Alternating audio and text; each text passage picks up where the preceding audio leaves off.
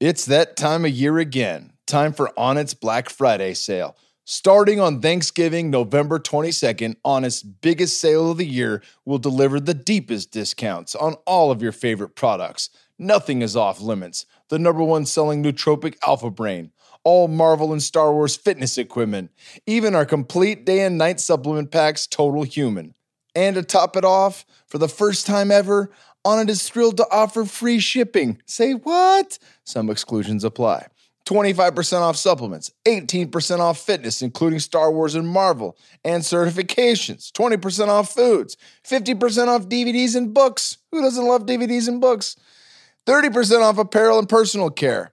In addition to massive price cuts, the more you buy, the more awesomeness you unlock. A $10 coupon, free shipping, and free premium gifts are all available this year. Make 2019 the best year of your life by stocking up now. Actually, that sounds like some bullshit.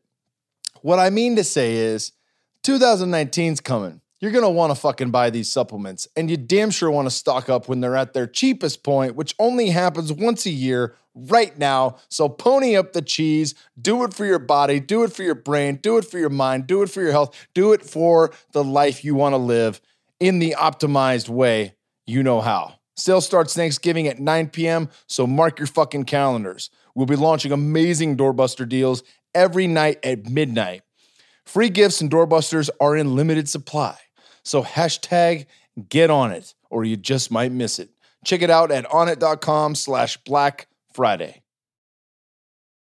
Jason Khalipa has finally joined us on the Human Optimization Hour podcast. He's a guy I followed for years. We got the same background. No, not necessarily. We come from the same place. Yes, that's true. He went to a high school right down the street from where I went. Graduated a few years after I did, but pretty much the same generation from the same old block. And even though I never got to podcast him when I was out in the Bay Area, it is awesome to finally get to connect with this guy. He has such an incredible story. He's been on the Tim Ferriss podcast and a number of others, CrossFit champion, and now has over 20 gyms internationally. I think he just, right after this show, flew out to Southeast Asia to open a gym in Malaysia, of all places. Spent some time in Thailand. I mean, the guy has a wealth of knowledge. He's into jiu-jitsu and martial arts, and he's a family man. And he talks a bit about some very real life struggles that have happened and opens up to us on the podcast. It was a very touching and heartfelt podcast, and I know you guys are going to dig it. Thanks for tuning in. We're on. Jason Khalipa's in the house. Hey. I love it. No messing around, just right to it. Let's Fuck go. it. Well, we're already talking here, so I don't want to already waste no shit. We got to get this all in the podcast. We got to have lunch yesterday. I got to catch up, get to know each other a little bit better. That's right, brother. It's been a hot minute. I know I told you this at lunch yesterday, but Mind Pump had talked to me about you back in the day. I had heard of you from CrossFit Games and all that, and I was like, oh shit. Like I think I had a buddy, good friend of mine, Levent Niazi, and his wife, Lexi. They were telling me that they had a friend of a friend that was you, and they were saying like, man, he's got all these gyms, and he won the CrossFit Games, and he's from San Jose. And I was like, no shit, we got another hometown champion. Another Bay Area guy. Another Bay Area champ. Yeah. And the South Bay too. You think of all the places in the Bay Area, like we grew up like right next to each other. Yeah, man. I grew up more towards the east side of San Jose. Not like in the hood, but I grew up. I don't see any neck tattoos. Yeah, nah. Like I grew up in like Piedmont, like the foothills of San Jose, and went to but kind of grew up did the private school thing, so it was a different environment growing up. Yeah, I had a lot of buddies. I told you, we both went to West Valley Junior College. Yeah, we both went to West Valley. BC. Yeah. And when did you graduate high school, actually? So I graduated from high school in 2004, and at the time, like in high school, I was like the popular guy. I was kind of like the class clown. Looking back on it, I was probably an asshole to the teachers, and I probably shouldn't have been that way. Ditto. But, I think in the moment, you don't really realize what's going on. And so over the years, what happened to me, I had a really valuable lesson going to West Valley, actually, is speaking of West Valley, because you went there. In high school, I was like the popular guy, went around, did a bunch of different stuff. And all my friends were kind of working hard and whatever. So then when it got time to go to college, they ended up going to a 4-year university. Specifically, my wife or my girlfriend at the time went to San Clair University, and I didn't get in. And so then, I went to West Valley, and the first day of class, it just totally woke me up, man. I got my stuff together and then got out of there in 2 years. I ended up applying to Santa Clara 4 total times, but I got in on the 4th try and then I graduated. So you're sitting there at class at West Valley like, I'm a fucking loser now. Dude, so what happened to me is like, you go from high school kind of being the dude, right? You're the senior, kind of whatever. I show up at West Valley and it was my first class, first day. I'll never forget, maybe 50 people in the class. And it's like, hi, my name is John. I've been here for a year. Hi, my name is whatever. And this woman sitting next to me, she's like, hey, my name is Amy, or whatever her name was. She's like, this is my 7th year at West Valley. And it was right there and then that it just clicked for me. Like, no one cares about me. I'm in the real world. And unless I need to be in control of my own destiny. There's no one pushing me forward like in high school where people kind of like, more or less corralled. Yeah, everyone wants you to pass. You get corralled, right? Everybody wants you to at least get through their system. So when you go to West Valley, there's not that same system. And so for me, it was super tough. And I woke up that day. I'd already been working at the gym, but then I started working full-time at the gym, going to school full-time, got my stuff together, and then got the hell out. So you go to Santa Clara, and I had joked about, we both started off in the same spot, and then I went to Arizona State, which is kind of a shit show of a school, and Santa Clara is where the smart kids party go. School, huh? Yep, we were number 1 in according to Playboy magazine for a few years while I was there. Hey, at least you're ranked in something. Yeah, that's right. It's all good. And we were ranked in football too, but that was important to me. Obviously, but what did you go to school for there? Because it's so funny. I mean, everyone and I'm sure it's even more of a skew in the Bay Area, because most people that go to college, they don't end up doing what they're doing. And obviously, you're in health and wellness, unless you were in kinesiology or some shit like that. Yeah. There's probably, and that's not even direct. Yeah. Well, what'd you go to school for? And so when I was 14, I started working at the traditional gym, the front desk, right? And then Globo Gym? Conventional, yep, Globo Gym. I would, or maybe, when I was 15, sold Gatorades, checked people in, whatever. And then I started getting this passion for the gym. And from there, when I got to college, I wanted to make more money. So I started doing sales. And I was selling gym memberships, and I was going to school at the same time. And when I was going to West Valley, I was just kind of getting my general ed. When I went to Santa Clara, I majored in business management. And I knew I wanted to at that point, I knew I wanted to be an entrepreneur. And business was kind of like a broad strokes thing that I could kind of get into. And so I was selling gym memberships, going to school. And then towards the end of my school, I started realizing that I was selling people a dream and I wasn't kind of contributing to it, meaning I felt a little unethical because I was making good paychecks. I was 18, 19 years old, racking in some pretty good money because I was selling a lot of memberships. And at the time, a lot of people go to the gym at night. And so it was great for me because I'd go to school during the day and I'd be able to be there during peak hours, right? So I was selling a lot of memberships, blah, blah, but I felt like unfulfilled. And so then I found, CrossFit and this idea of having a coach and a community, even like here at Onnit, all the different classes, right? Yeah, and that's really that's what sparked me. I said, man, I know that if I sign somebody up, I'm going to set them up for success. First, having them pay $19, letting them go on their own, and really kind of feeling like, damn, I kind of sold them a dream, but I didn't give them the tools to get there. That makes a ton of sense.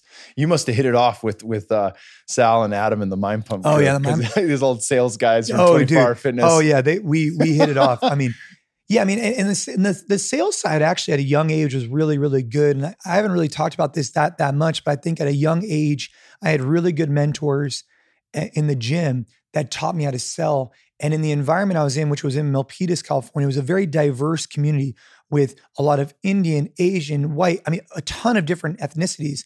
And it was nice to get to know how to interact with different cultures, how to interact with different age groups, right? And how to interact with different people. And it's paid huge dividends later on in life because I was learning those skills at, 17, 18 years old. Yeah. And there's a lot of bargaining with some of those cultures. I'm not going to say which ones, but I grew up in the Bay as well. And, it's no secret. I worked at a strip club for 7 years while I was fighting, and dudes would come in and fucking bargain with the strippers on what the left dance price was. I'm like, hey, son, it's fucking fixed. All right. It's 20 a song. Let's not negotiate here. There's a cultural thing, right? No 2 for 1, huh? Yeah, exactly. Yeah. And so for me, again, how about I give you 10? Yeah. If that's not a giveaway, I don't know what is, but yeah. But for me, like, regardless of the culture, it was nice to learn, hey, this culture is this way, this culture is this way. How do I overcome them, their objections and kind of get them into a place where they're ready to buy. Yeah. And then how do I take that now as I get older? And I started saying, wow, well, I didn't really believe when I was selling as much. Now I really believe in it. Sitting here today, I fully believe in our business and what we're doing. So the passion that I had is just quadrupled because now I'm really all about it. Yeah. Well, that paints such a perfect picture of how you become the entrepreneur that you are. And it also makes sense on, like, that's something I always valued growing up in the Bay Area was because Monte Vista High School is where I went in Cupertino. White people were a minority, still are. They're even more of a minority. Yeah, it was like 60% Asian, which includes Indian. And then now it's like 80, right? So, but in that diverse, like some of my best friends are Korean and Chinese and from Singapore and Turkish and all these different mixes. And it's awesome. But it does let you peek into culture because, like when you grow up, they're like, oh, it's the melting pot. America's the melting pot. And fuck no, it isn't. It's a salad bowl, right? You've got pockets of different groups and people want, as they should, to hold on to their culture. Of course. And that's awesome. But it's cool to experience those things. And then, of course, as you travel the world and now you're setting up gyms in other countries all over the place. But before we get into the, you really branching this out, walk me through CrossFit. Like you have a passion for that. Obviously, you're selling CrossFit memberships and you believe in it. Yeah. So, but on the note about like the ethnic diversity, the Bay Area is a really beautiful place to live because you get so many, like not only do I get the best food in the world from all these different cultures, right? But again, you get a lot of people moving in for different jobs and different stuff. And it's nice to engage. Like today, actually, as soon as I leave here later on today, I'm flying to Hong Kong and then I'm going to Malaysia and we're opening up a new location. So the Malaysian culture is totally different, right? A lot of Muslim, and how do we engage them? And from a fitness perspective, what does that look like, right? It's super intriguing to me because there's different rules. You don't want to touch people a certain way, But back to CrossFit.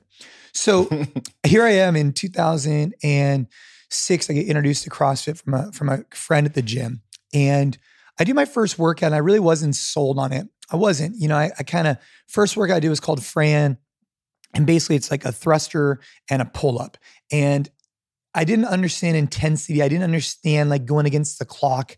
And therefore it didn't like give me the results I was looking for. It was just kind of like a workout. And it was like, okay. Afterwards, I remember doing sit-ups for like 20 minutes, right? But over time, I started to realize that when you race against the clock with a purpose and a goal, your results are so much better. And that's really what intrigued me about CrossFit and still today. So now we have gyms all over the world. Some of them offer CrossFit. Some are more just coached group style classes, but they're always against the clock. And I think the clock, whether you're here at On It, whether whatever, or even at a jiu-jitsu match, right? You're going against a 5-minute clock, a 6-minute clock, whatever, or MMA. And during that time, you're fully focused on what you're doing and you're trying to get the most impact. And it's something I try and incorporate in my life called the AMRAP mentality, where it's actually the book, which we'll talk about. It's as many reps as possible. And that's what I really think stuck with me about CrossFit was, yes, you had a coach, which taught you how to do movement well, but you had a community and a clock that required you to train hard for that period of time. So instead of me being in the gym for 2-3 hours, aimlessly kind of transferring between elliptical and curls, I now had a designated goal with a designated time. And my goal was to get as much bang for my buck during that 20-minute AMRAP. And that taught me a lot of life skills. Because then I started saying, okay, well, if I can AMRAP a workout, why can't I AMRAP family time? Why can't I AMRAP school time? Why can't I AMRAP this with you and not be half on my phone or at the gym, but you're on the elliptical, but you're really reading a book? It's like, well, either read a book or be on the elliptical, but like, let's be all in whatever we're doing. Mm-hmm. Yeah. Fuck yeah. That makes so much sense. Unpack that a little bit, the AMRAP mentality. And obviously I want to dive into your book, but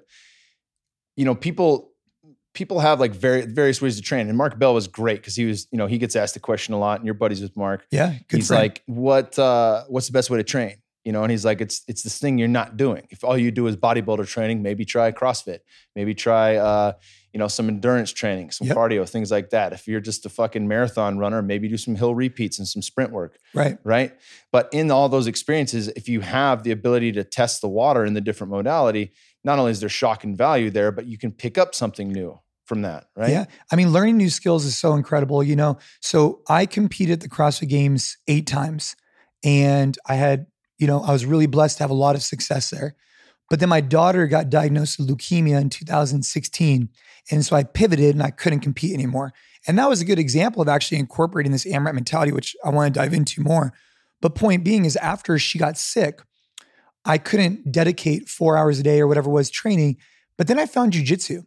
And it was really cool because jujitsu is a great example of learning a new skill and how does that correlate into other things in your life.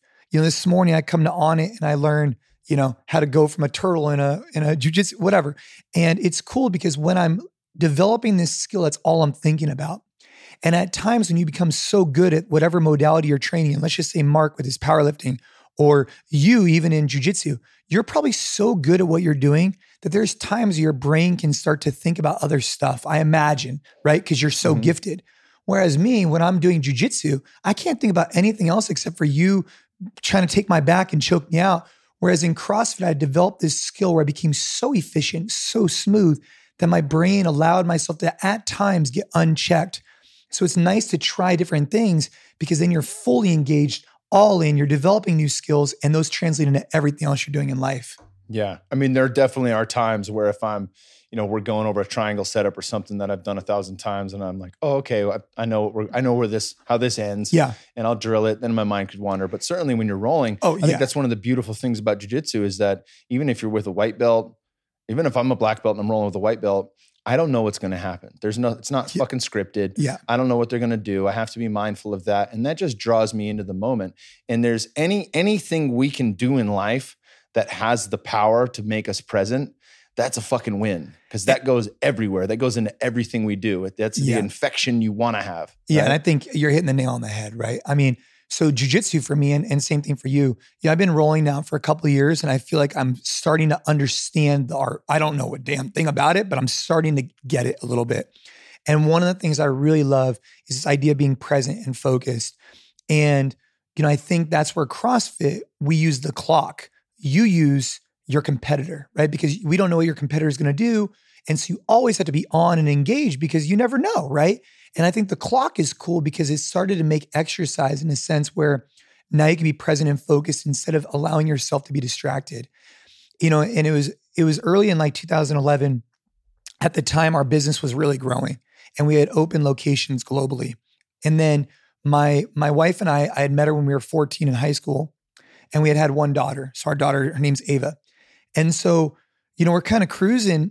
And I just started asking myself, like, how am I going to balance trying to be a good father, good husband, try and build this multinational business and then win the CrossFit Games?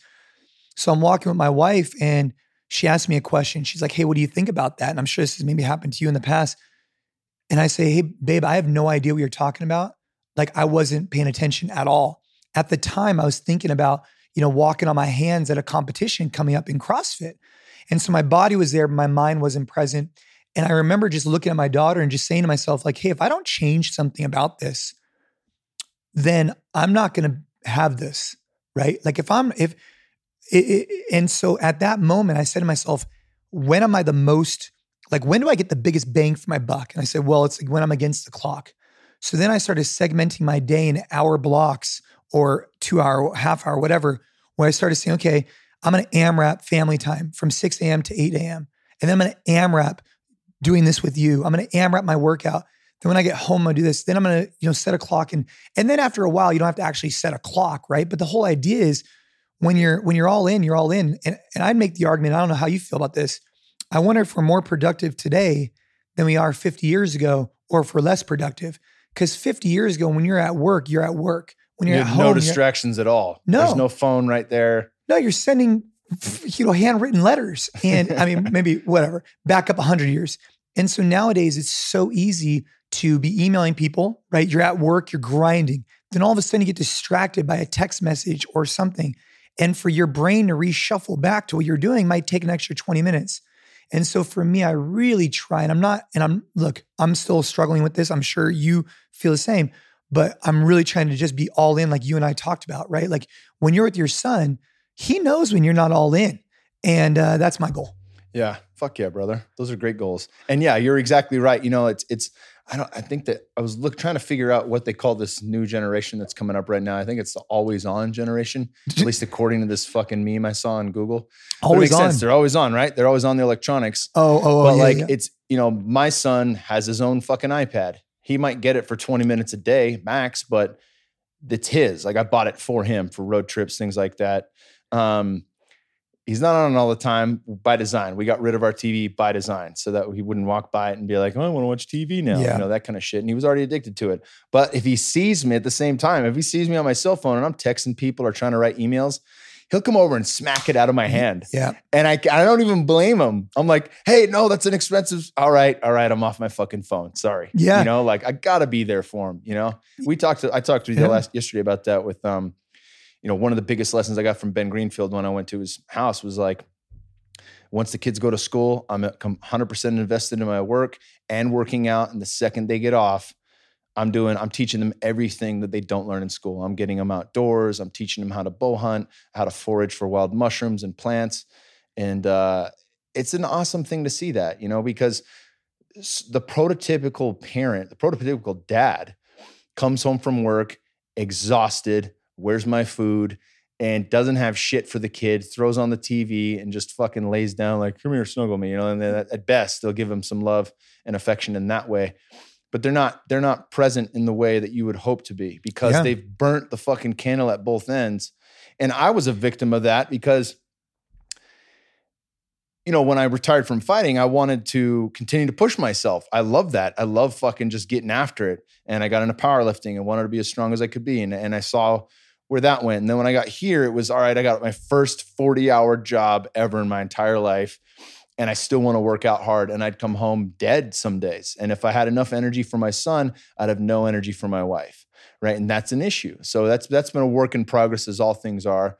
But being mindful of that, like as we draw awareness to whatever we hope to change, that's often enough because we can recognize it in the moment. Like, oh shit, I did it again. I pushed it too hard in the sauna after a workout and now I'm fucking dehydrated and I can't be present, you know? Yeah. I mean, I think about that in two ways. So one is I want to be fit for the rest of my life. And right now I'm not trying to win the CrossFit Games.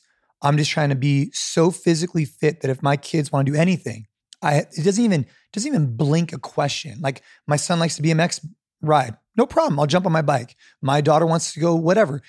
Because I'm physically in shape enough to do whatever. I never get exhausted from that. I think that's good. And so I think for anybody who doesn't exercise regularly, that's good motivation is just to start walking because, you know, if your kids want to go out and do something, that's critical. But I think when you get home, if you incorporate some form of fitness, it's a nice way to re-energize yourself before you enter into a new thing. So like sometimes what I do is if I'm at work and I'm grinding, I'm getting stressed, I'll do a quick 15, 20 minute, you know, even set a clock, 5 sit-ups, you know, 7 push-ups, you know, 10 air squats for 10 minutes and I'll instantly feel better. Like after today, you know, I got here yesterday, I leave here and I'll be on a plane for the next 20 hours. As soon as I land, I will definitely hit something because it just refocuses me and my body and then I'm energized and ready to go. But I think back to your point, just something I wanted to add, something I've been trying to do is every day I try and do a daily check-in before I go to bed and just ask myself, you know, how did I do today?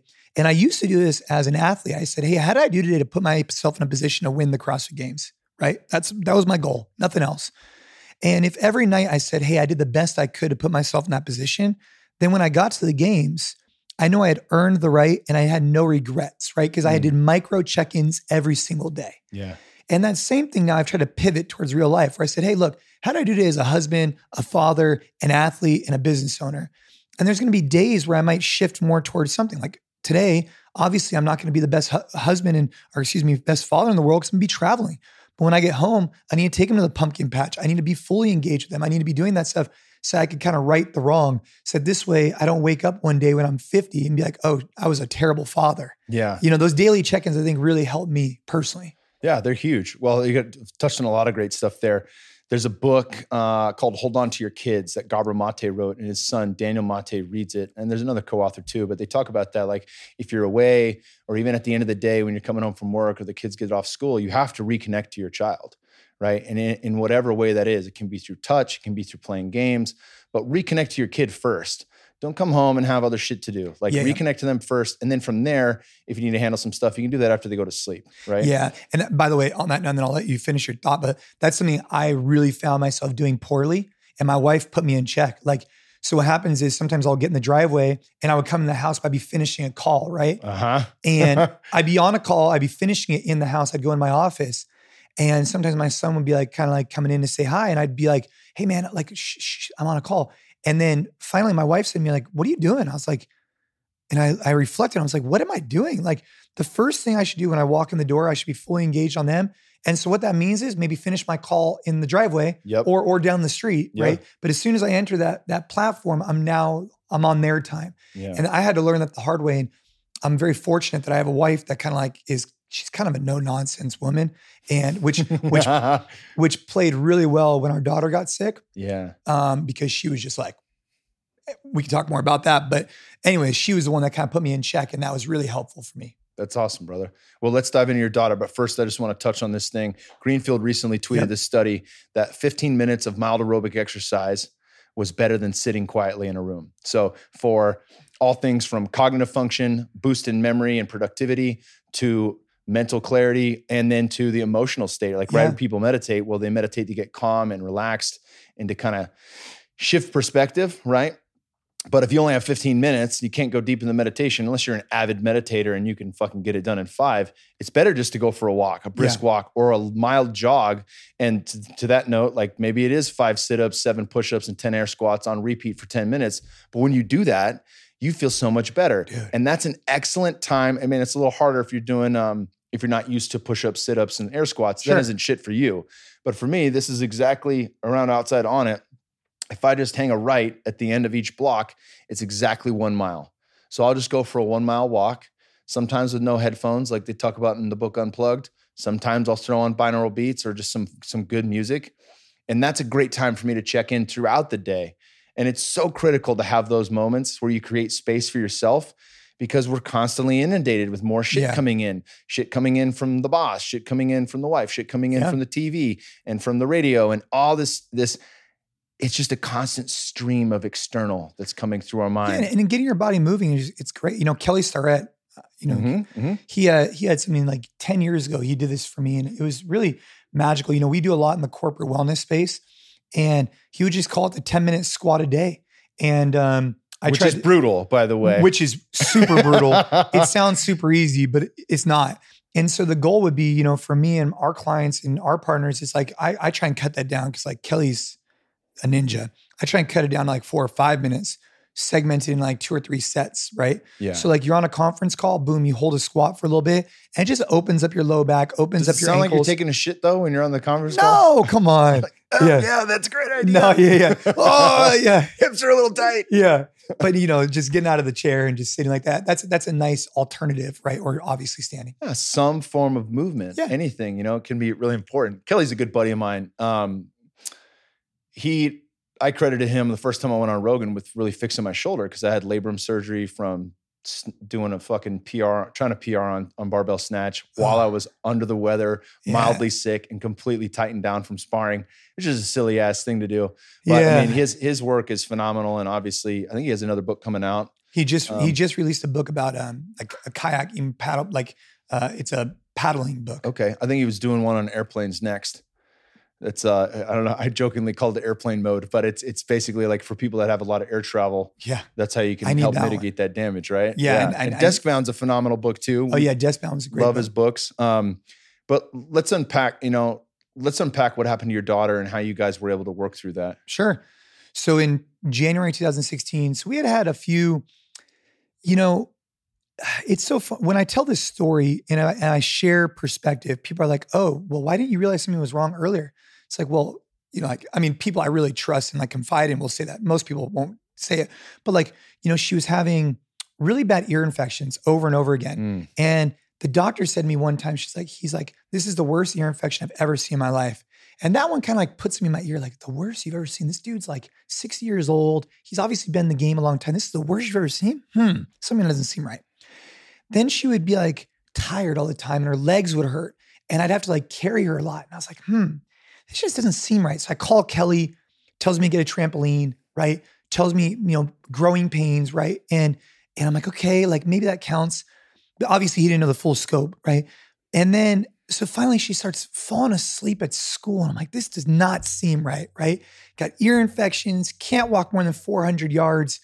And you've fallen asleep at school. Something's not up, right? So, okay, you know what? She's probably she's probably needs some mineral, her vitamins are probably off, something's off, right? And nutritionally, we were feeding her well, right? Like we were aware at least. Yeah. And so then one day she started getting bruising in her legs. And that was like the straw that broke the camel's back.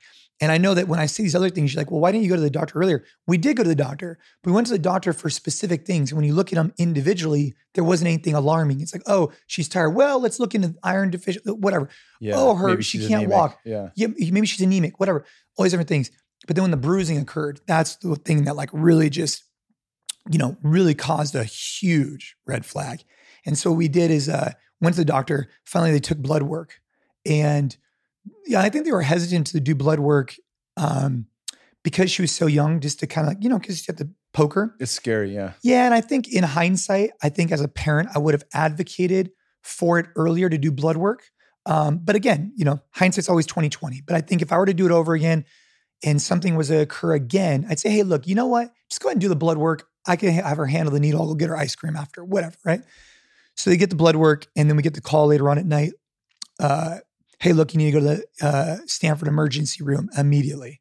And it's like, well, that doesn't sound good. So we left all the dinner we left the food in the kitchen, and we rushed up to the ER. And that was the beginning of a 2.5-year journey. And learned a lot, cried a lot, and came stronger. Do you want? Yeah, brother. No, yeah. I'm quiet because I'm soaking that in. I could dive into more. Anyone who has a child, it fucking grabs me, and there's that would never be on anyone's radar.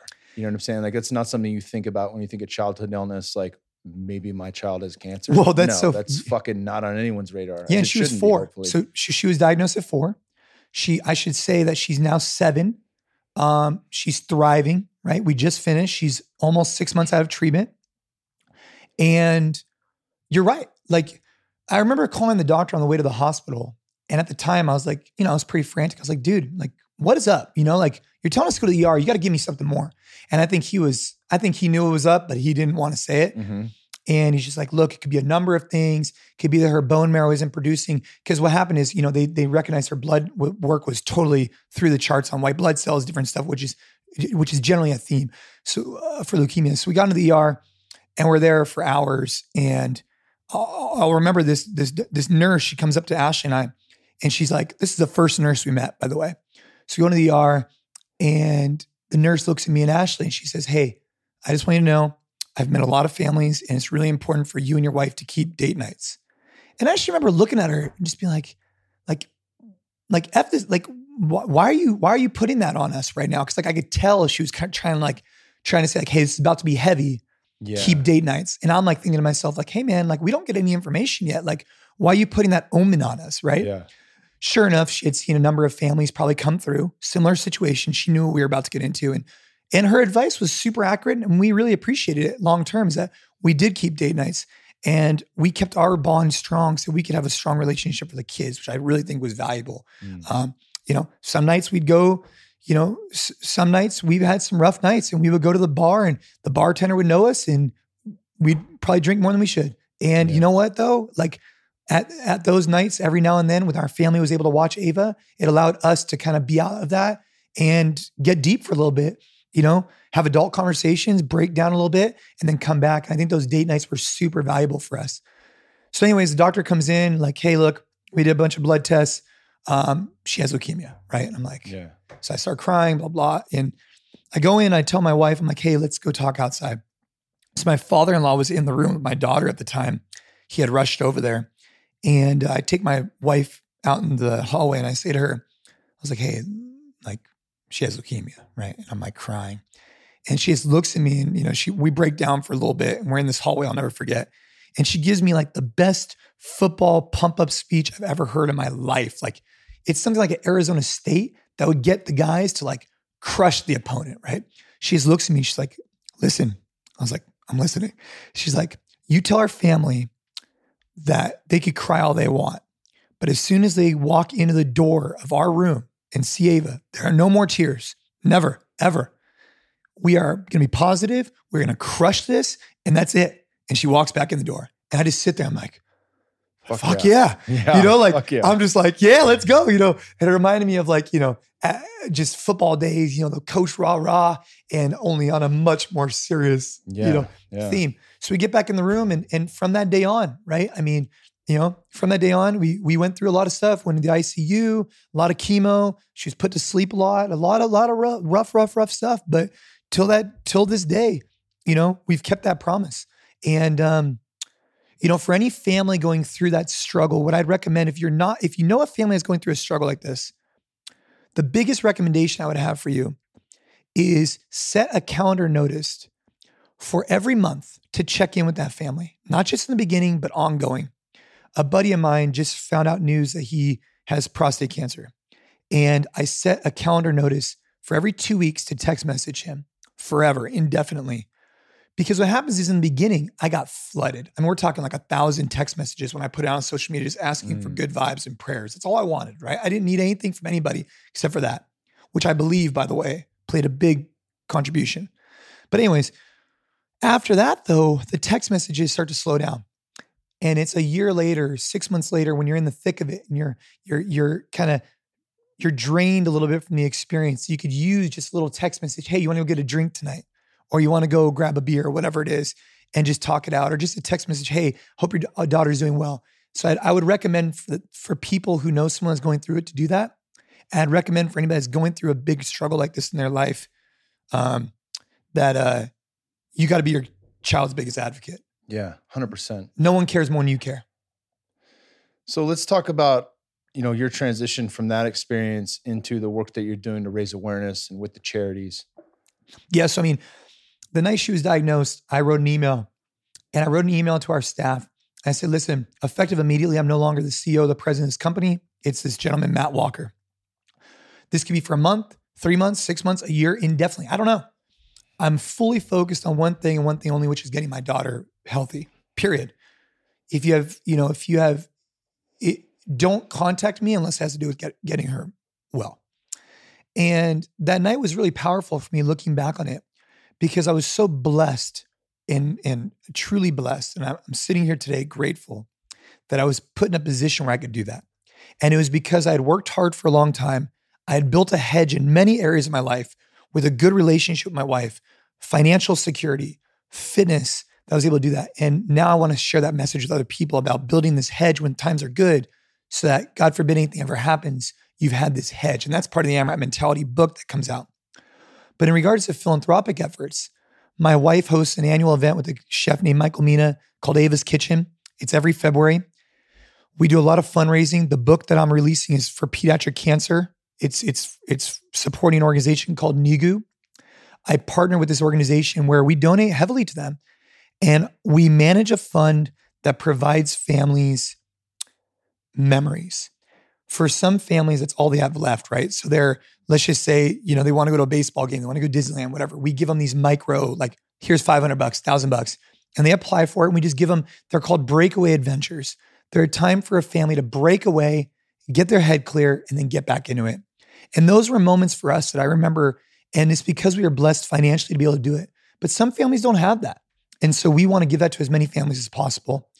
So, you know, when times were tough, we would take our daughter to the Ritz-Carlton. We'd stay the night, and they would treat her like a princess, right? She'd be bald and she'd be sick, and they'd be just showering her with stuff. And it's because we were able to financially do that. I want to give that opportunity on a different scale, right? A baseball game, going out to dinner, whatever we can to other families. And then every Christmas, we give 100 families, 200 families, 300 families, $1,000 to help them with whatever they need. And this is going to be an ongoing focus for me and my wife for the rest of our life, because we've seen some really bad stuff. And one thing we never had to worry about was the money. And a lot of families have to worry about the money. And if we could help out just a little bit, then that's a core value of mine for the rest of my life. Fuck yeah. That makes so much sense too, especially when anytime you go through something like that, if you come out on the other side okay, you want to look back and make sure that as many people as you can, you help climb the ladder, you help get them over the wall. Yeah, and I never want to forget it, right? Like I need to come up with something, whether it's a tattoo, a daily visual, that always reminds me of the struggle we went through, what we had to overcome as a family, and all the things that were stacked in our favor. And we have the best family in the world. The day she was diagnosed, we had 20 people in the waiting room for months. I mean, and we have the family, we have the financial support, we have all these different things. But what if you don't have that? How much harder is that experience for you? And, a year from now, 2 years from now, 3 years from now, things will start to fade. But I don't want it to fade. I want it to always be in the forefront of my mind that every day a family's getting hit with the same news that we are. And how can we support them, right? Is the question I will always ask myself. The night that she was diagnosed, my father-in-law was there. My mom and dad took my son. I'll never forget. I call my dad. I'm like, hey, look, Ava has leukemia, right? This is and he had leukemia. So he's a very intelligent man. And he says to me, he's like, listen, your mom and I have taken off work indefinitely. And, we'll take care of your son. And, that kind of family support goes a long way, because imagine if we had we had a 1-year-old son and a 4-year-old daughter, and they just took him. And I don't know, I just think back, like, what if you don't have that? Or one morning I woke up, it was like 5 a.m. I go into the waiting room, and we'd had a rough night. And because I slept at the hospital for the months we were there. And I would go into the waiting room, my father-in-law was there like at 6 a.m. And I look at him, I was like, what are you doing here? He looks at me, he's like, where else would I be? And I was like, fair enough. And that's the kind of family support that we're blessed with. We want to provide what we can. Yeah, brother. Yeah. Well, it's tough to transition from that into anything that's worthwhile and interesting. No, sorry. I don't mean to go down these. No, man. It's just, I appreciate it. Obviously, it gets me very, Yeah. No, but it's important to let people, that's what this fucking show's about. Yeah. I want people to peek into the lives of the guests that I have and into myself, and to have that vulnerability and honesty where people can actually get to know who we're talking to. And it's not just, hey, this is a new thing I'm going to promote. But at the same time, let's talk about the new thing you're going to promote. Let's talk about the book and let's break down. We just had James Clear on from Atomic Habits, and he was awesome. And he was able to piece together some of the key concepts from his book. What are some of the key concepts? Obviously, we've been talking about this AMRAP mentality. Yep. Break some of that down for us. Yeah. So switching gears completely, but on the same focus, all pre-sales for the book, right, up until January 8th, all proceeds go to pediatric cancer. After that, a portion of it, right? So I didn't want to say forever all proceeds, because I don't know what's going to happen in life, but that's my intention, is to always give back. That being said, the AMRAP mentality really has a few pieces to it. It's know why you're doing something and what you want to focus on, right? Like, what is your focus? Work hard at it, like legitimately hard. I have this idea of earned versus perceived confidence. Like you and I, if we stepped into a ring together, right? Yes, I've done some rolling, I've done some stand-up, but you've done a lot more.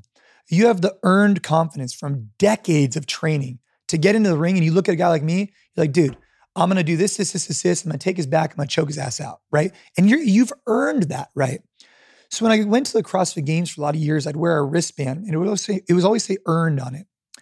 Because when I sat in that bus with everybody else, when I was nervous and fatigued or whatever, I would always look at my wristband and say, hey, look, I earned the right to be here. No one gave this to me, just like you did, just like the other guy did. And I think there's something about confidence and hard work where earn the confidence to walk into a meeting, to walk into the ring, to walk into a workout, knowing that you've put in decades of hard work. Because I could tell myself and I could pump myself up all I want before I go into the ring with you, but I'm probably going to lose because I can only slap myself and have this perceived confidence so much. So step number one is like, know what you want to focus on, right? And why. Then step number two is work hard, like real work, like earned work, not like this fabricated bullshit. Then switch gears between those different things. So you're focused on something, you're working hard at it. Then just like a bike where you like switch gears based on your terrain, right? You're going uphill, downhill. I switch gears throughout my day. So this morning I got to the gym, hit up a jiu-jitsu class. I was present, focused, worked hard. I'm here with you, present, focused, work hard. I go see my wife, present, focused, worked hard. Then I get on a flight. Well, on that, we'll see what happens. Yeah. But the point being is I'm switching gears deliberately throughout my day. And so before I walk into the house, I'm going to tell myself, boom, switch a gear, right? And over time, this is something I've developed, right? It's just boom. And as I'm switching these gears, then I move on to my next focus, right? And something that's critical about what you're focusing on is I'm trying to focus on things that are in my control versus out of my control. We talk about that in the book, right? Where I had a mindset coach for the years I was competing that taught me two very valuable skills. One is to focus on what was in my control versus out of my control, right? Which I talk about in the book.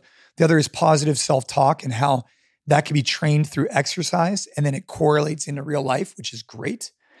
And then this next step to AMRAP mentality is reevaluating what your focuses are on big scale. So it's, what are you focused on? Work hard at it, switch gears throughout the day, and then reevaluate based on life lessons. Like for you, you got hired on by Onnit. That was a reevaluation phase for you. You had to move your family. You had to reevaluate your focuses, why you're doing what you're doing, and shift. For me, as I was building the business and as I was competing as an individual, I had to reevaluate and go team instead of individual because I didn't have the time to dedicate. So I had to reshift my priorities. And then when Ava got sick, that was the biggest reevaluation of my life, where I just reevaluated my focuses and then I went back to it, right? So it's identify what you want to focus on, why, work hard at it, switch gears throughout your day, and then every now and then do these deep reevaluations, right? Maybe it's once every 6 months, once every year, where it then reshifts your focuses. That's the premise of the book. And I pull from stories of investing in a thing called Batter Blaster at 16 to, starting my own clothing company called Faded Lifestyles. Now it failed when I was 17, more business focus to competing. And then obviously with family. I pull from these different areas of my life to share this story with the audience or with the reader. That's beautiful, brother. I think it's so critical for people to understand that because we always have a focus or whatever we prioritize things in our life differently, and that's okay. But ultimately, one of the greatest things we can have is balance. Yeah. And that means that I'm not in my mind on a fight that I have coming up 24/7 when I'm around my kids and my wife. And I'm not, obviously I don't fight anymore, but in that experience, and just like you're talking about, your wife's talking to you and you're fucking practicing hand walks for the next games coming up. Dude, it's tough. Right? So how do we be present? And also, how do we give the most in each situation? Whether that's with our kids and our wives or significant other, or at the office, we're not thinking about the argument we had the previous night. We can actually shift gears and be 100% present at the office, and then we do a good job there. But knowing that whatever our focus is too, there has to be a shift. You can't live in one thing all day long. You can't constantly think about your body and your aesthetics and, I really want a PR on bench tomorrow and all that shit. It's just fucking overwhelming, right? But to be present, that gives you the space. So when you do show up for the thing you want to do, you actually have the mental capacity to be there for that too. Yeah. And I think it just pulls from me struggling, right? I was struggling. Our business went from one gym to, I think at the time it had like 10 gyms. And we had 100 employees at the time, right? And I was trying to win the CrossFit Games, and I was trying to be a good father, and that's where I really had to do a deep reevaluation and say, man, am I busy or am I distracted busy? And so now it's not so, because how many people do you know that are busy but they never get shit done, right? Yeah. And so for me, it's about getting things to completion, right? When I'm here with you, I look you in the eye, we're going at it, right? And then when we're done, I'm going to do the same thing on the next thing I do. And I just find that the results have just spoken for themselves for me. I think I'm a better husband. I think I'm a better father. I think that our business has been thriving for years. And, from a competitive perspective, I'm happy with where I left the sport. I'm content with where I left and how I left because of Ava getting sick. It was a no-brainer for me to leave that. And that's also a beautiful gift to not hold on too long. And I see that in my sport all the time some of the legends like Dan Severn and guy Don Fry. I don't know if Don Fry's still fighting, but I know Dan Severn was still fighting at over 55 years old. You know, like you got to be able to shift gears and have the next thing, whatever that thing is. And that's why competing can't define you. It needs to be one piece of who you are. And I'm sure you know about this. And for me, the decision was made for me. And, it was the easiest decision of my life. But I'm grateful that more than just competing in CrossFit, I found definition for who I was, right? I was a father, I was a husband, I was a business owner, son, whatever. And I think that when you get too wrapped up in one area, it's tough to pivot. And I'm grateful I was able to do that. Because when I got into CrossFit, I won the CrossFit Games in 2008, and I took second and third in 13 and 14. So that was a long span. I was in the game, and I was on those podium spots. The sport completely changed. In 2008 when I won like $1,500. In 2014, I mean, the prize purse was, the guys are making, hundreds of thousands, right? It's totally different. And you can get wrapped up in it. You can get caught up. I always had to remind myself, why did I start this? I started because I loved it. I loved to train and I wanted to compete for the best. But once it started impacting other areas of my life that were very important to me, I had to make a big decision. Yeah. You touched on a huge topic there that I really try to reiterate. I remember when I think I was 18 years old, Fight Club first came out. Oh yeah. And they talk about that, like, you're not your clothes, you're not your job, you're not your fucking car. And they just go down the list of all the ways we try to identify with the thing, with the external, like, oh, this is what I am. And we use that to build the ego and build our self-identity. And it has nothing to do with that. And to that note, a lot of people identify with, I'm so busy. I'm always got this shit going on, and they will fill their fucking schedule up just to stay busy and fit that mold. And a lot of times they're stretched too thin. They're never good at anything because they don't really commit to it. And they constantly have the pity party of woe was me. Like, look at how busy I am, as almost like as a fucking martyr, you know, like, look what this is how hard I work. Oddly enough, like, some of the most successful people I know are also the people that they never seem that crazy busy because they appropriately manage their schedule, right? And it's pretty fascinating. I hope the book makes an impact on people. Aside from the charity raising, I mean just them reading it and them just shifting a mindset of being present, being focused, and seeing how those results transfer over. And I really hope it has an impact there. And I think if it does, then I'll feel good about it. And I've already gotten great feedback about it, so I hope more people do. Fuck yeah. Well, we'll promote it, obviously. Talk a bit about the 2 podcasts that you have and where people can find you online. Yeah. So the podcast, we have a business of fitness one. So if you're in the fitness business, if you're a coach, if you're an owner, it's really driven for that, right? Because that's the business we're in, right? We're in the business of fitness. And so it's the Business of Fitness podcast. It's available on all channels. And then we're launching the AMRAP Mentality podcast, I believe today, or depending on when this airs, it should already be out, called AMRAP Mentality. And basically what that is we had about 20 episodes of the Business of Fitness. And that was like really allowing me to dive deep into business because I love it. But I wanted to be able to interact with like my CrossFit buddies or people I think that are interesting like you and dive into subjects that are unrelated to just the business of fitness. We might be able to touch it, but I want to be able to talk about psychedelics and things like that, which have nothing to do with the business of fitness, right? Yeah. And so we started this AMRAP Mentality podcast, and most of them are done like a 20, 30-minute timeline. And it's just, boom, we start a clock and we AMRAP a conversation, right? Using the mentality and just dive into different subjects. So it's AMRAP Mentality podcast. It's also a Business of Fitness podcast. And then the best place to find me is on Instagram, Jason Khalipa, Khalipa. And that's where I'm most active. And my wife's stuff is Ashley Khalipa, and she has the Ava's Kitchen and all that kind of stuff. And then we have the gyms. Our gyms are called NC Fit. If you live in the Bay Area, we'd love to come. We'd love to see you. And yeah. Fuck yeah, brother. You crushed it. We AMRAP'd it. We AMRAP'd the hell out of that. Fuck yeah, brother. Thank you so much. It's been excellent having you. Thank you guys for tuning in and listening to the Human Optimization Hour podcast. Hope you enjoyed this one with Jason Khalipa as much as I did. If you did, leave us a 5-star review. If not, keep that shit to yourself. And as always, you need 10% off supplements and foods. You go to onnit.com/podcast. Boom!